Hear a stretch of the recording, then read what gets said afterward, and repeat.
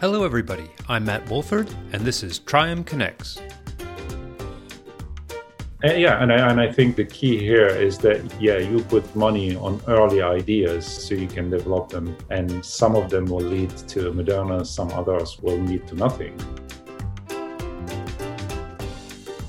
You don't think about work-life balance. You think, this vaccine is going to help the world and to help me, to help the family, to help everyone. That was really the focus and the motivation for every single person working in the company.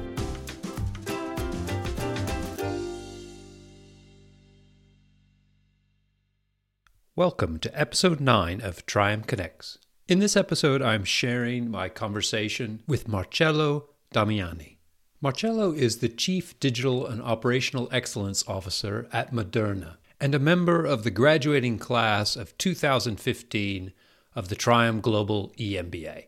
For those of you who have listened to previous episodes of this podcast, you may notice that Marcello is the first guest that I've had that is not a member of the faculty of one of Triumph's 3 founding schools. As we go forward, in general, we will continue to have guests that are faculty members at the schools.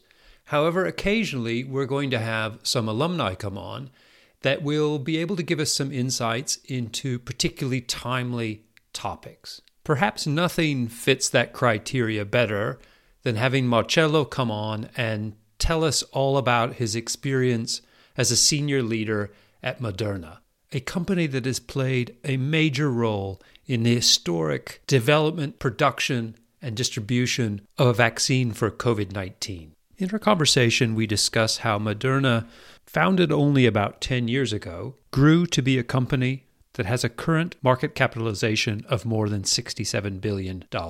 We next briefly discuss the technology and techniques of using messenger RNA, or mRNA, to transform our own cells into mini vaccine factories. It turns out that this technique offers promise not only in the field of vaccines for viral infections, but also in oncology and in rare disease treatment. In other words, this technique of using mRNA and companies that use this platform like Moderna may well represent a significant and exciting new chapter in the history of medicine.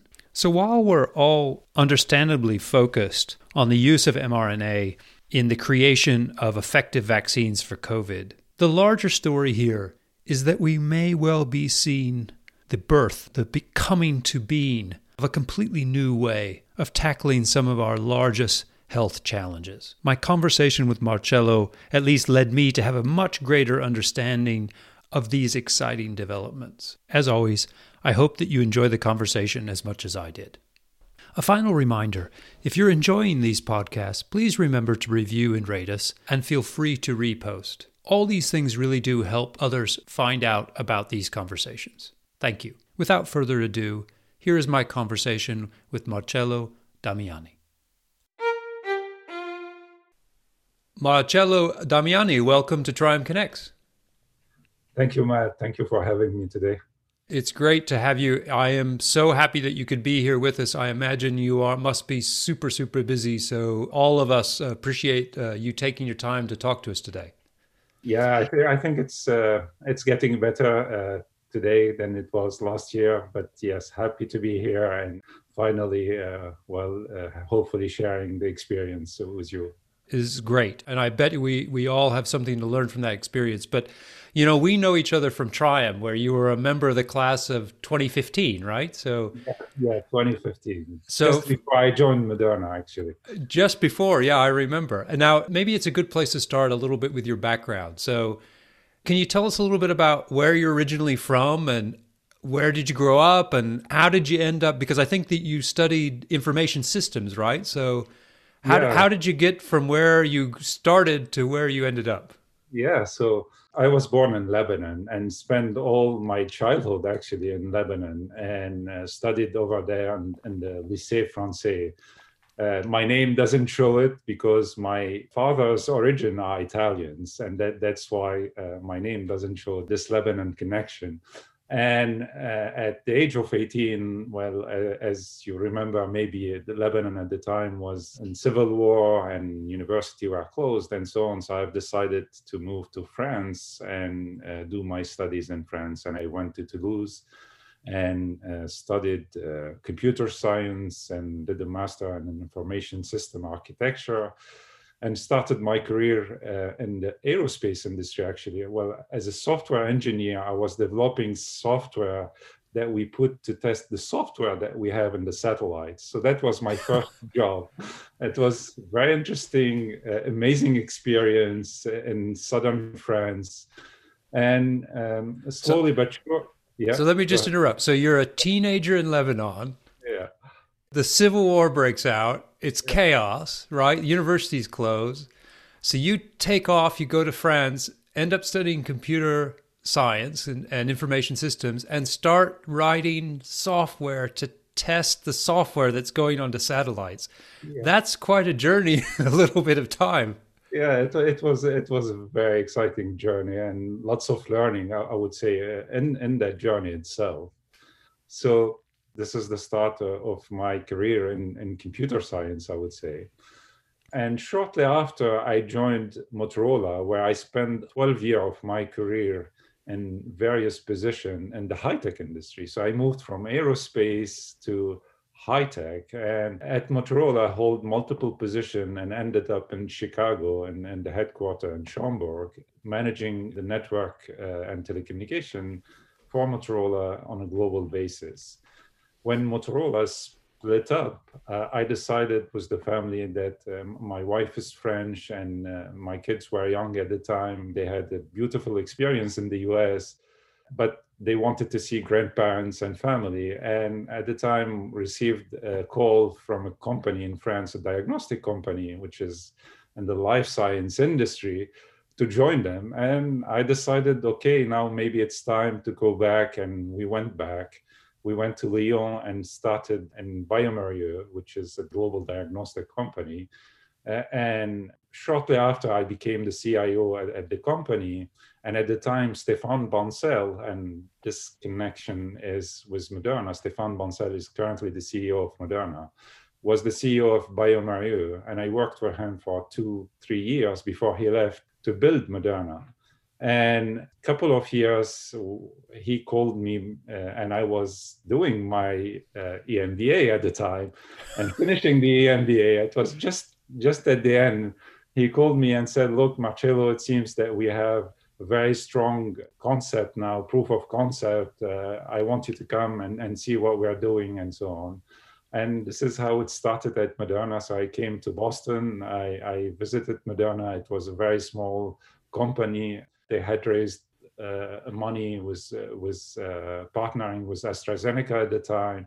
And when I saw the technology, when I saw what they are trying to achieve, at the time it wasn't obvious yet, but the promise was there. And I decided it's time for me to make this big change. And the TRIUMPH and EMBA has changed all my mindset anyway.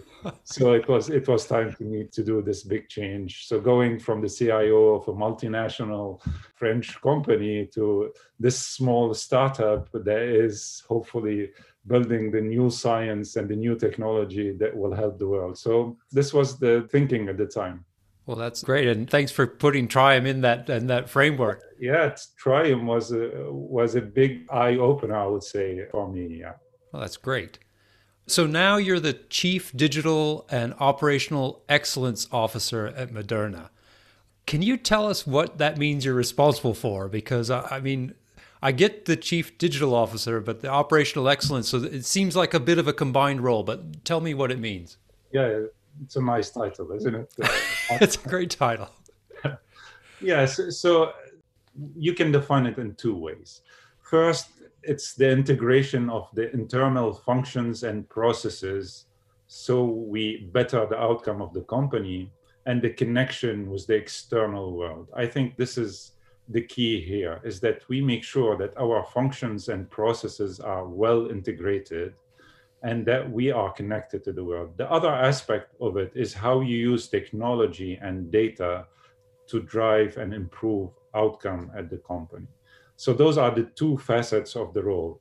And if you look at it, it's very important that you join processes with digitization because they go together. I mean, you cannot digitize based on manual processes or paper processes. You need to rethink your processes for a digital world. And I think this is why we call the Chief Digital and Operational Excellence Officer, is you need to work on both sides to make sure that you have the best outcome. And the best outcome is not only about efficiency. Most importantly, it's about the quality that you get. It's about accelerating the learning inside the company. It's about the scale and how you scale the company and speed up the scale of the company and so on. Of course, efficiency is one of the elements, but it's not the most important one. My guess is in the future, the word that will disappear from that title is digital, because I think it'll just be assumed that operational excellence includes digital. You won't need that anymore because people will assume that that's what it means. Yeah, and I think that's a very valid point. I think if you look at it back in the 80s and the 90s, you had IT and CIOs and so on, and it was how you use technology to improve your outcome. That's what IT was supposed to do. And with time, the connotation changed to cost and burden instead of how IT is going to drive value in the company. And I think this is what we're trying to put back, and is how you can drive value by making a digital environment, by using your data appropriately to drive decisions, by making sure you have algorithmics that are helping you with your quality, with your scale, and so on. So this is really what it means. Okay. So you had all this experience with Motorola, and then you kind of went into the biotech area. If you were to be the Chief Digital and Operational Excellence Officer at another kind of company outside of the industry of biotech, do you think it would be very different, or do you think there's specific challenges in that role in a company like Moderna? I think the goal is the same. I think how you do your work probably is different. When I went to the industry, to the life science industry, I had to go back to learning all the biology and what it means and the implication and so on. And I think the biggest learning for me was in the high-tech, data is native. I mean, you go to the Google of the world, so you collect the data from the websites and so on. And the pharma industry, you need to do experiment to get the right data. And the data is not standardized and it's not in one place. So you need to be deliberate about how you're collecting and structuring yourself to be able to get the data, and then you use this data to make the informed decisions that you have to make from this data. Okay, so this is the big difference that I see between the pharma industry and the tech industry that I work. No, that makes sense. So in the pharma, you're not only organizing, structuring, using the data. In pharma, you're creating the data, and so you have to think about how you're going to organize, structure the data that's coming out of your creative processes. So that would be the difference maybe between the pharma and if you were just in a high-tech company. Yeah, and then what data you want to collect, because in your experiment, you can collect a set of data. It can be a big set of data or small sets of data, and there's cost to any collection of data through the experiments and so on. So those are the differences that I see between the two industries. And so do you work closely then with the people who design the experiments in how the data is going to be collected, when and where they're going to store, things like this? Yeah. I mean, I have a team that work very closely with the research, and actually the scientists at Moderna, they work inside the portal that we have developed for them. So instead of designing their messenger RNA and proteins outside of the system, they design it through a portal where we give them access to public libraries, private libraries, all the characteristics of the chemistries and so on that they need. And when they finish, actually, they press a button and it goes to a central lab that we fully automated to collect data and so on. So yeah, we work very closely with them to make sure that we are collecting this data so we can build on top of this data some algorithmics that goes and help them and so on. Gotcha. Okay. Well, let's talk a little bit more about Moderna and just the background of this particular company and some industry questions as well. So If you look at Moderna's rise, like you said, I mean, it's amazing. I did a little bit of background. Back in 2012, they raised 40 million in an equity investment. And I looked at the market cap today, and it's about 67 billion. So not bad in, let's say, 9 years, right? Then I looked at a little bit about, how has it achieved such growth, right? What's been its path? And its path has been just an amazing amount, at least for my mind, of partnerships and alliances with other pharma companies, with public and private funding people. So in my mind, I have a kind of naive view of a successful company as, a startup company starts and they have some great product and they compete with the big boys and they win market share. And as they get bigger and bigger, they go into other product lines and suddenly one day they become a big company or something like this after time. But it seems like Moderna's journey was just this complete network, embedded in this network of strategic partnerships. And I just wondered, is that really typical now of this kind of fast-growing, successful company in biotech, or is this atypical of Moderna? I won't say it's typical in the biotech. I think the biotech industry, they always worked with alliances and partnership. I think what's atypical with Moderna is, as you said, is the combination. First, I think it's the technology itself and the promise of this technology at the time and the nature of the platform. Moderna is a platform, whether you're doing a messenger RNA for a vaccine or doing a messenger RNA for therapeutics, principles are the same. And therefore, it makes it more easy to partner in different area of therapeutics. And that what amplified at the beginning the number of partnerships that we were able to achieve, because we partnered with different companies for various therapeutics area. And I think it's a must-have in the biotech industry, because although you have a new technology, those big pharmaceutical companies, they have the experience, they have the knowledge, know-how in specific disease setting or therapeutic setting and so on. So no one alone can master those in a very short period of time. And this is what we did at the beginning, is we used our technology and we showed the benefit of the technology in the different therapeutic area. And this helped us do partnership with multiple companies in the early stages. Fascinating. I want to get back into the actual technology, because I think this analogy of using it, thinking of it as a platform, is really, really interesting. But I just want to, if we can, just want to look a little bit more about this kind of structure of how Moderna grew and what it tells us about the industry. So you guys work with somebody called Flagship Pioneering, which was one of your founding investors. And it seems to play a really interesting role in the birth of all kinds of biotech firms. And as such, it's created a huge amount of value. Then at the same time, Moderna received funding from people like DARPA and BARDA, which are public money, to do research.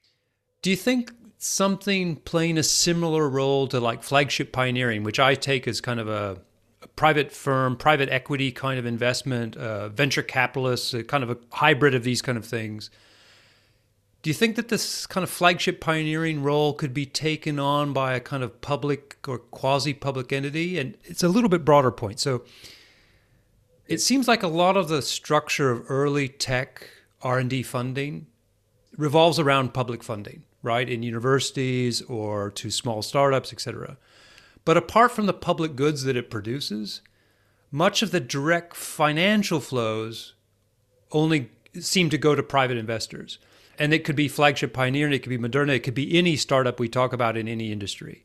I'm just wondering, do you think that that's a result of a policy choice? Or do you think it's necessary to have this kind of dynamism of the kind of private money going into it? I think it's more the model itself than it's about public and private. I think what makes Flagship very successful is they are an incubator.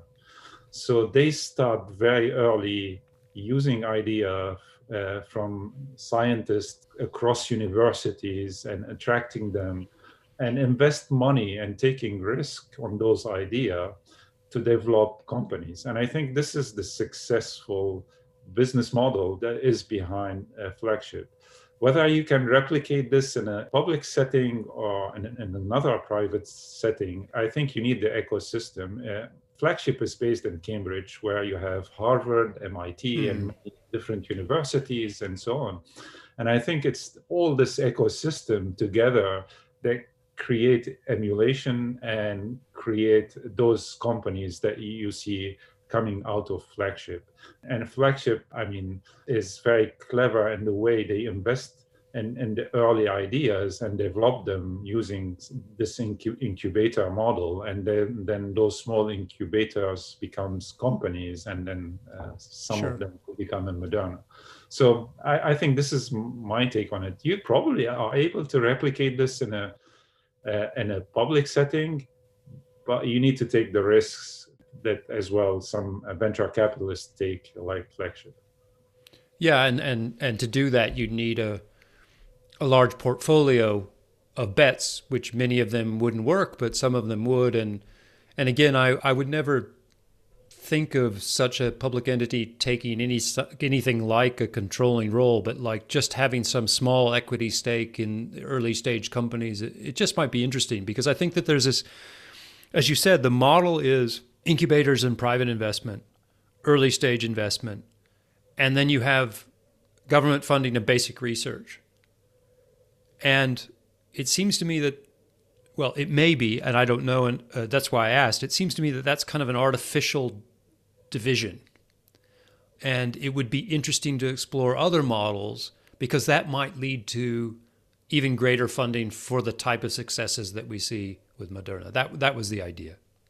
Yeah, and I think the key here is that you put money on early ideas, so and funding, and get this funding on early ideas so you can develop them, and some of them will lead to Moderna, some others will lead to nothing. But you need to make your bets, that's for sure. In fact, most of them will lead to nothing, right? Absolutely. Yeah. Most of them leads to nothing. So, but you get a hit, and the hit that you get occasionally is worth all the investments that you took on everything else. So let's think about Moderna and this technology of mRNA. And you were saying that it's a way to think of it as kind of like a platform. Maybe for our listeners, could you just describe in layman's terms what's different about the technology mRNA and how it works different from other methods of kind of trying to fight disease? Yeah, so your body on a daily basis produces billions of messenger RNA.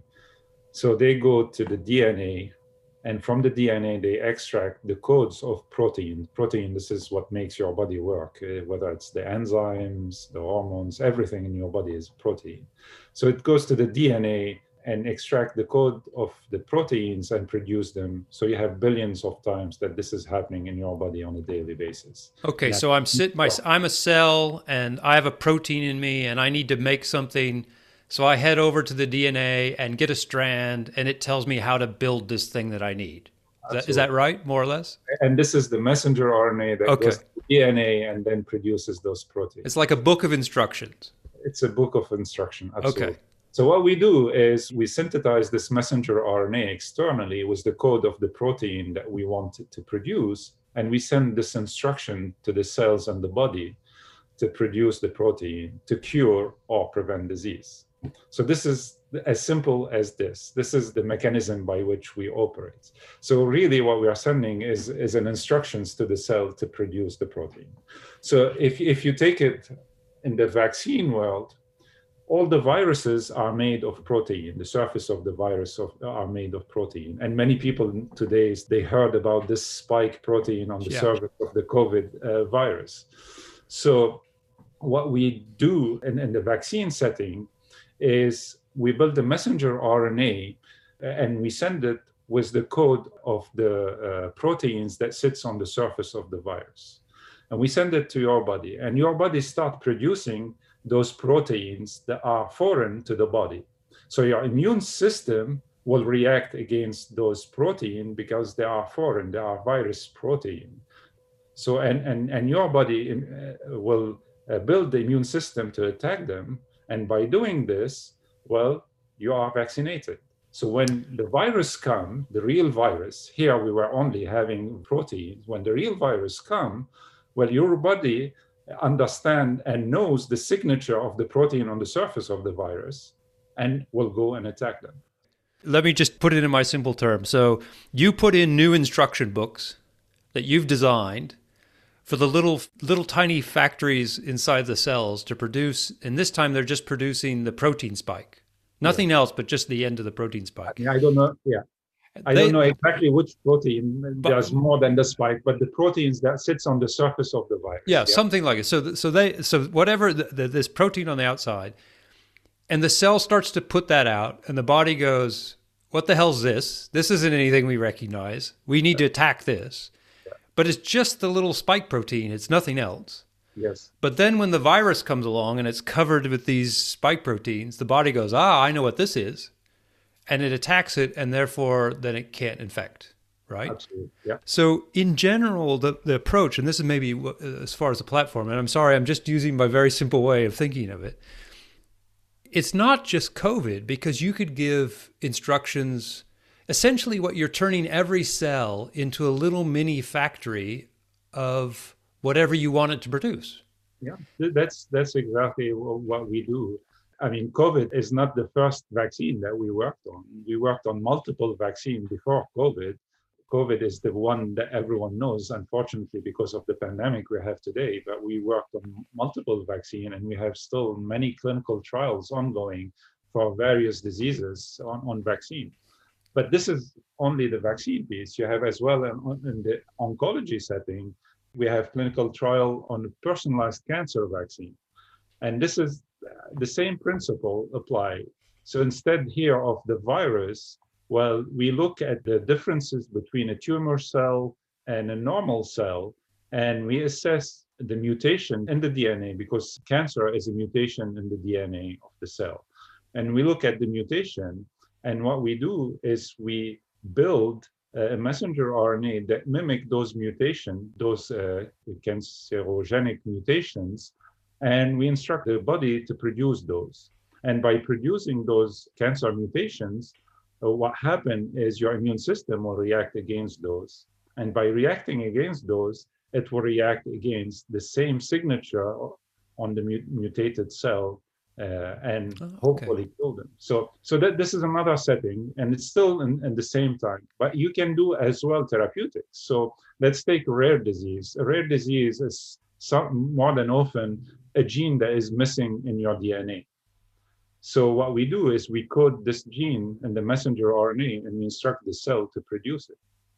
And the hope is that your body is producing now naturally this gene, and therefore curing the disease that you have. So we have all those ongoing clinical trials in the various areas, and hopefully those will lead to additional cure or vaccine. Fascinating. So a couple questions popped to my mind. So if we go back to the COVID one or the cancer one, or we could think about different things. COVID maybe is the easiest one. So I get this book of instructions, and my cells start to produce these protein spikes. So my antibodies, my defense systems learn how to fight these. Therefore, they learn how to fight the virus. Will my cells continually forever after be producing these spikes? Or once the book's read, do they stop producing it? No, naturally, your body eliminates the messenger RNA after a period of time. I think it's 24 hours. I don't know the exact number, but your body eliminates those, and it stopped producing those spike protein. So it's a natural way of how it just purges itself. It's biodegradable. So right. Your body eliminates this, and that's it. For any messenger RNA, there is a half-life. Naturally, there is a half-life. So okay. It doesn't last in the body forever. Yeah. And is that why it has to be so cold? Is that why it's hard to move it? Because you don't want to start that deterioration process? Well, I don't know. I don't know the reasons exactly. Remember, I'm not in the science field here. Fair enough. Yeah. But what I would say, it's a combination of the envelope as well that you put on the messenger RNA, and to make sure that you're protecting the messenger RNA when you inject it to the cell. It's a combination of both. That's why you need to put it.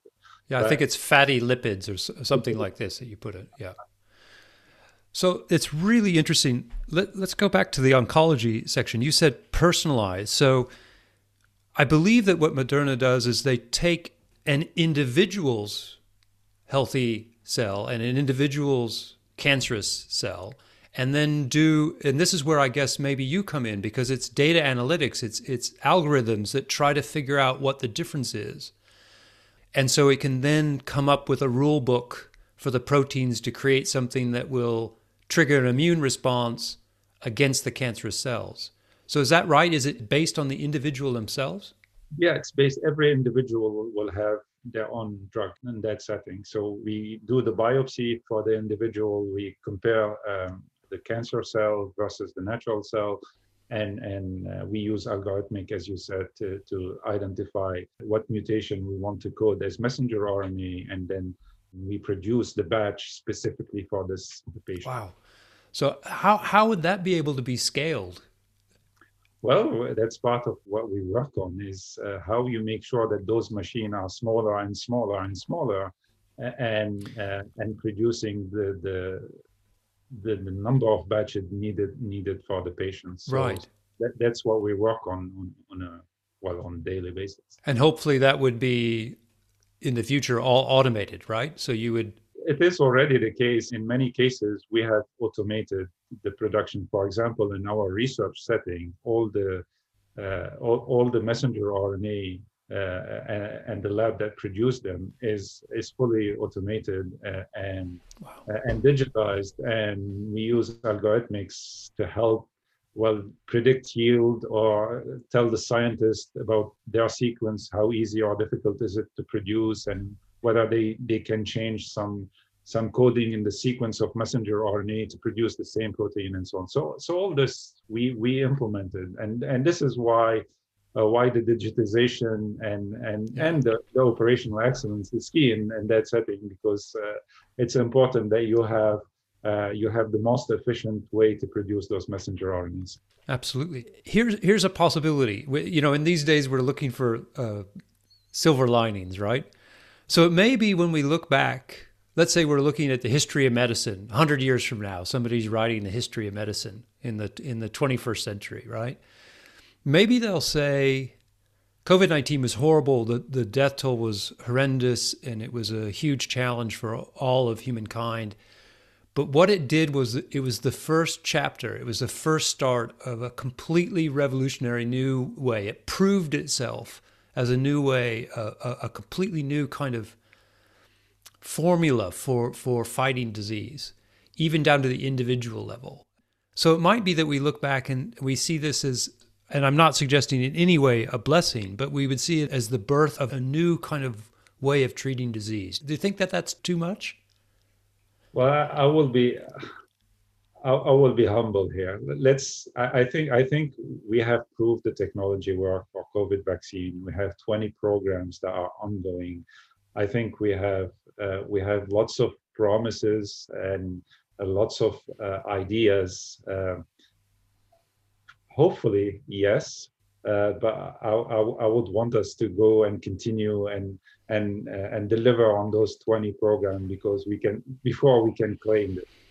I love your humbleness. I love it, Marcello. But I'm excited about it. It must be really exciting to work in a firm or a company that's working on such exciting things. It must give huge amount of kind of meaningfulness to your life in that sense. Yeah, absolutely. It was a life changer for me the day I joined, actually, and now with COVID, it's really a completely different experience. Yeah. So, given this current crisis, let's talk a little bit about how it affected you. So, what was your work-life balance like last year? I would call it, what was your work life? Yeah, I think it was an exceptional time. You needed not only to develop the vaccine and make sure that it's safe and efficacious in patients and so on, but we needed at the same time to scale the company, the manufacturing, partner with others to be able to produce, scale up our supply chain to be able to distribute and deliver. So we went through a major change in the company to be able to achieve what we had achieved so far. And you don't think about work-life balance. You think, this vaccine is going to help the world and to help me, to help the family, to help Mm. everyone. Mm. And that was really the focus and the motivation for every single person working in the company. So, at what stage, what time frame did you guys start going kind of full out on this problem? Was it in February, March? When did you say this is? When I think it's the Chinese government that published the sequence of the virus on the internet. This is where it all started. As you know, I mean, with our technology, you don't need the virus. All you need is the sequence of the virus so you Yeah. can understand the protein. And I think our CEO was at Davos and he was discussing and he was even looking at planes from Wuhan to the rest of the world to see how this is going to propagate. And he called us and said, well, this seems very serious. We need to work on it. And interestingly, we were working with the NIH to simulate a pandemic with the previous strain of coronavirus, like MERS and SARS. Yeah. And so we were in an exercise. We wanted to demonstrate our platform as an exercise for pandemic. And well, this exercise moved from an exercise to an assimilation to a real exercise, and we had to ramp up everything and demonstrate the platform and what it can achieve. And as you know today, well we're in the So, mark. once you get the sequence, how long does it take for you to get develop the first potential mRNA strand? Yeah, I think from sequence, the first potential mRNA strand was 42 days, if I 40, remember correctly. 42 days. Wow. Yeah, I think we started uh, phase 1 of clinical trials and dosed the first healthy volunteer 63 days after, or 62 days. I don't remember the exact number. So that's the power of being a platform and being prepared for this type of activities. So it took you 63 days from sequence to having something that you were ready to test. Yeah. And then all the rest of the time between that 63 days and then when we started having the vaccinations available to people were through the testing process. Yeah. And that's just measuring efficacy and safety, right? Measuring efficacy and safety, absolutely. There's very strict regulatory guidelines on how you should be doing your clinical trials and so on. So you go through them step by step, phase 1, phase 2, phase 3. And that's between the 63 days and when we had the vaccine approved. And were you part of Warp Speed? Did you get help through the Warp Speed program or not? Yeah, we work very closely with the Warp Speed program. Actually, Warp Speed, and they are operating all the logistic to distribute in the US and so on. So we worked very closely with them on anything that we were doing. So we had a very good partnership, I would say, and discussions with the regulatories and so on to be able to deliver in such a short period of time for the life cycle of our industry. So let's talk about that a little bit, because I think this is another interesting thing about this particular pandemic was the level of cooperation and coordination early on in the industry, in your industry. Do you think that that's a model going forward? First of all, what level was it? So people describe this as, the vaccine race. And in a sense, I'm not sure that's the right analogy, because it seems to me there's loads of cooperation across the different firms, but also a healthy competition. But I just wonder, what was the relationship between you and your competitors in this space? Yeah. No, I think the race is more was the virus itself than it is was the others. We were focused really on how can we go and produce as soon as possible to prevent this pandemic exploding. So we had plenty of collaboration with partners, with BARDA and with the NIH, with all sorts of entities that helped in the development of the vaccine, the FDA as well, to agree on the regulatory path to make sure that we can have approval at the end, and we are doing the right things, and we don't discover at the end that we did not follow the right guidance from the regulator. So we were working very closely with the regulator, whether it's in Europe, in the UK, in the US, all over the place. We were working with partners like Lonza, with Catalent, which filled the vial at the end, very important in the process, and so on, to prepare for when the vaccine is ready so they can start producing and helping us distribute it. So it was lots of partnership and lots of collaboration to get it where it is today. So with the other big partners, like say, because you said that you had worked with some in the early days with AstraZeneca, you have Pfizer, you have now Johnson and Johnson coming on board. You have all of these different. Was there much data sharing or information sharing at the beginning across those, or was it mostly the information that was public was shared through these kind of public organizations? I think there was sharing through the Operation Warp Speed, for example. Right. I don't know to which extent there was sharing, but at least on the clinical trials, we were very transparent. I mean, all the companies were very transparent. They published their clinical trial protocols, which was very unusual for companies, so everyone could see everyone else's protocol and so on.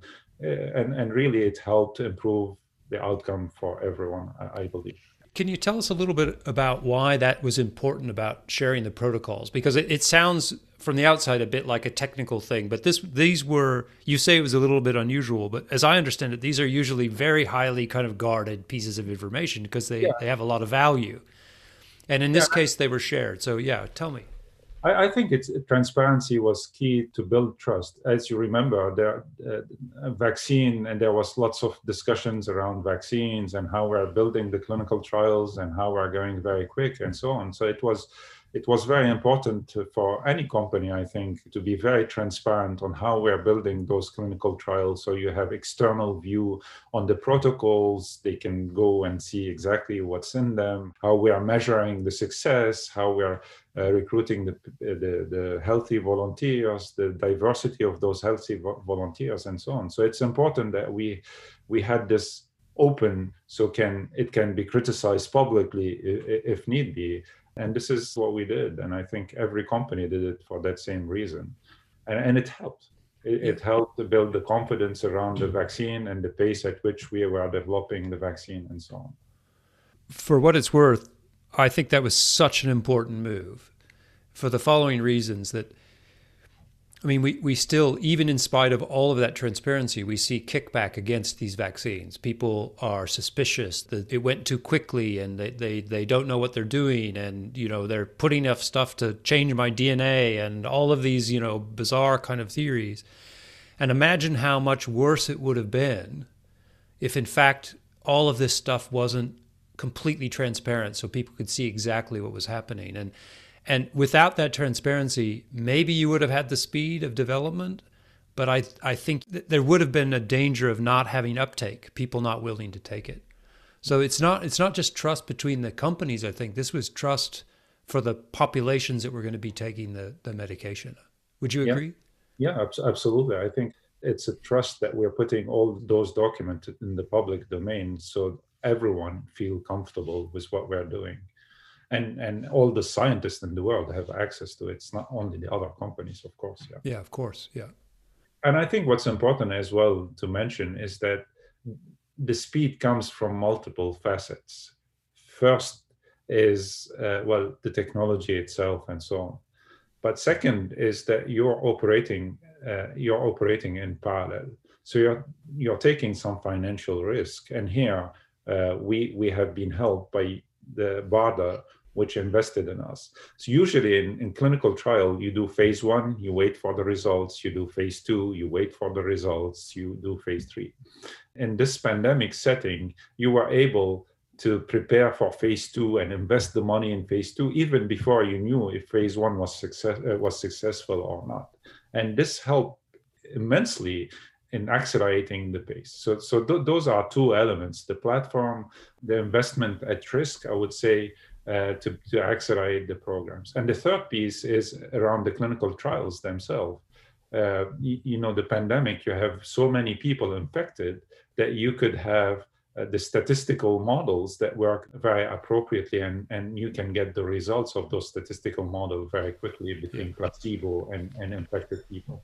Because if you have very small levels of infection, then it's much more difficult. You know, the thing that you were saying at the beginning, I think, is super important to emphasize. When I talk to people about the vaccines, often you get, or when you read the newspaper and the media, you get this idea is the reason it went so fast is that they were able to cut all the red tape. And what I try to say is it's not a matter of cutting the red tape, because that gives people think, oh, well, if they cut all this red tape, maybe it's not safe. Maybe the red tape is another word for kind of, you know, being careful. And as I understand what you said, you're able to kind of, in the normal course, you would never make the investment in phase 2 before you had the results of phase 1, because what you would be worried about is if you had everything ready for phase 2 and you made all the investments in phase 1, they said, no, it's not working, you know, it's not worth it. All that would be lost. Absolutely. And so the financial stuff that helped wasn't necessarily to set up new labs or to do all this stuff. It was to say, look, we've got your back. Please go ahead and plan. The minute we get the results from stage 1, we want you to be ready to launch stage 2 as soon as we know it's safe. And as soon as stage 2 is done, we want you, and sometimes even we can start at some of the things beforehand that don't put people in risk. Yeah. So the compression of that time wasn't because corners are being cut on the science. The progression in the time was because money was being thrown at it. So companies weren't taking the existential risk of investing in things that they maybe would never use. Yeah. Is that it? Absolutely. That's exactly how it worked. Okay. And if you look at it, it's similar to our initial discussion, taking risk and bets on multiple companies. And this is how the VCs and work to be able to develop biotech companies. Here, it wasn't about developing a biotech company, but it's about developing appropriately the clinical trials, taking financial risk to make sure, even if you don't have the result of phase 1, or you can move into phase 2, even if you don't have the result of phase 2, you can prepare for phase 3 and so on. And when you get the result, well, sometime your financial bet worked. In some cases, it didn't work. I mean, you have some companies that invested at risk in phase 2, and their phase 1 didn't work. So, yeah. And this could be, I mean, this is because of the scope of the COVID-19 crisis, that investment is obviously worthwhile. But you know, any individual that has cancer, that's a crisis, right? That's a crisis for that person. So one can imagine that these kind of financial cushions to make those judgments easier for companies to invest in stage 2 or stage 3 trials could be applied. That could be a place for public money to come in to help in exchange for some small equity position as the company, if and when the company becomes successful with that particular venture. That's the kind of model I have in my head, but I don't know. And this is exactly what happened. Here, it wasn't about equity, but it was about availability of vaccines and the pricing of the vaccine for the investment. So do you think, I mean, that might be one lesson for the biotech and biomedical or life sciences industry that comes out of this crisis. Will your industry change any because of COVID? I think the agility of the industry have to change. Because if you look at it, I mean, the industry overall is a bit slow in tackling diseases, and looking at how we tackle those diseases have to change. And I think, well, I'm the chief digital officer, so I think that data and algorithmics and technology is going to help drastically the industry to change and transform in the future. And I think this is a big lesson from this crisis, and hopefully we will see the investment in the future in this dual area of tech and biotech to make sure that we develop the cure of the future. And what about lessons specifically for Moderna? Has Moderna learned anything? Yeah, we wished we had scaled a year before COVID came. Yeah, we were preparing all those scales, and we were preparing to for the launch of a product like COVID. But well, it came, I would say, 1 or 2 years earlier than expected. And the lesson learned is adjust your strategy. I mean, you need to adjust all the time your strategy to your environment. I mean, Professor Sonia would be delighted to. There you go. A call out for Sonia Marciano. There you go, right there. How about you personally? It must have been at the same time the best and the worst of all times, right? So what have you taken away now a year on for yourself? Yeah, so it was at the same time very scary and very exciting.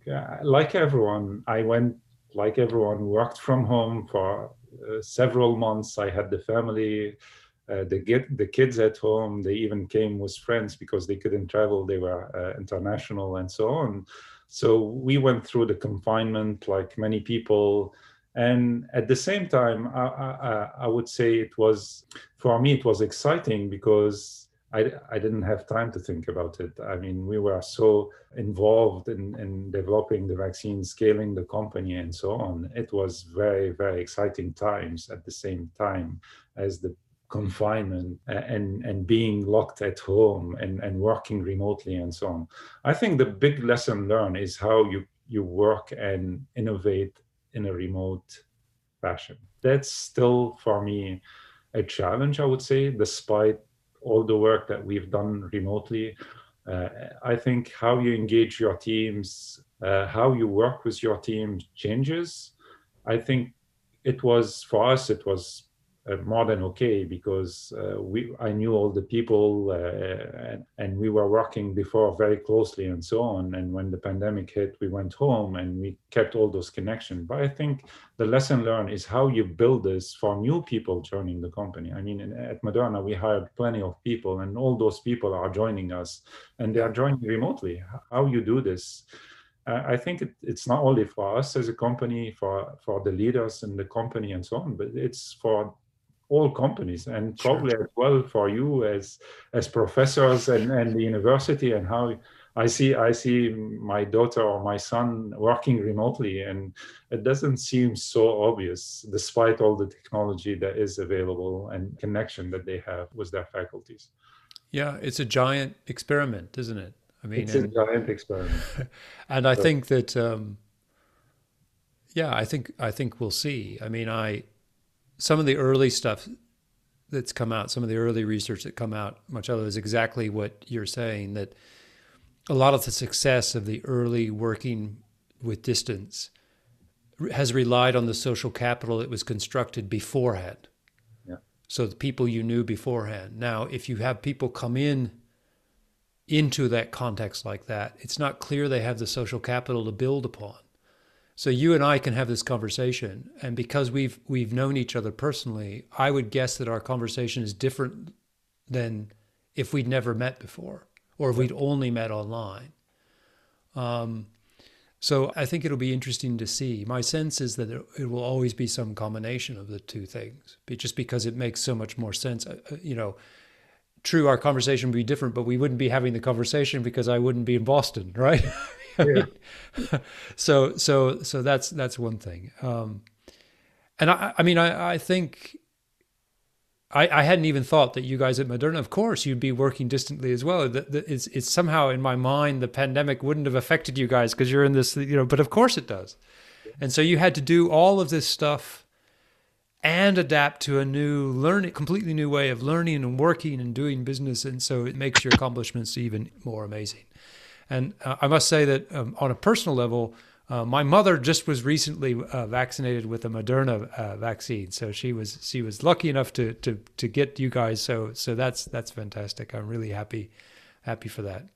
So the last thing I wanted to ask you, kind of, and then we'll wrap it up, is you came upon Trium, the executive MBA we offer, and we had the pleasure of having you as a student. And what advice would you give to us, to help us prepare leaders like you? I mean, again, I just have this image of you as a teenager, running around Lebanon, and you end up in this, you're a humble man, and you aren't going to like this, but in this kind of heroic role, in a kind of year that will go down in history as kind of one of the greatest achievements of science, and we hope to be able to play a role in the development of those future leaders. But what advice would you give to us to try to help people like you face the challenges that you faced?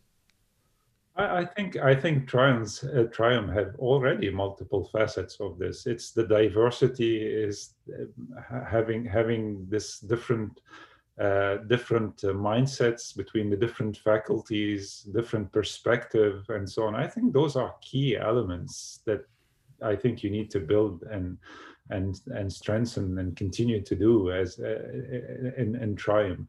I think the other piece is around agility, around a changing environment. I think the world is going to be accelerating its changes, whether it's on the environmental side, on the medical side. There will be lots of changes ahead of us.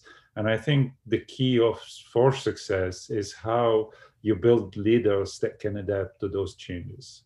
I think this is probably what I would suggest for Triumph to maybe focus on and work on, is how you build those leaders that can help in a changing environment and continuously changing environment. Just radically changing environment. Of course, that's the key. I completely agree. And that it's so much more a difficult task than this idea of teaching somebody how to do a discounted cash flow analysis. I mean, that's I remember this as well. Yeah. I mean, that's needed. It's nothing against discounted cash flow analysis. I mean, we need these things.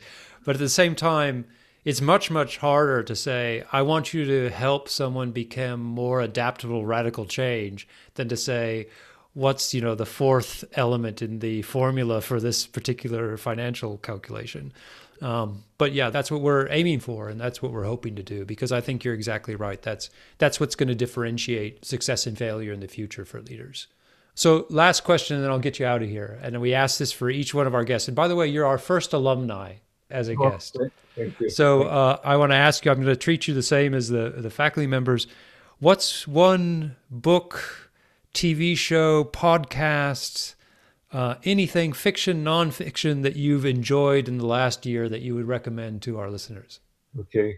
Well, you're in the UK, and I say The Crown. Well, I didn't watch many TV shows, to be honest. No, I bet you haven't.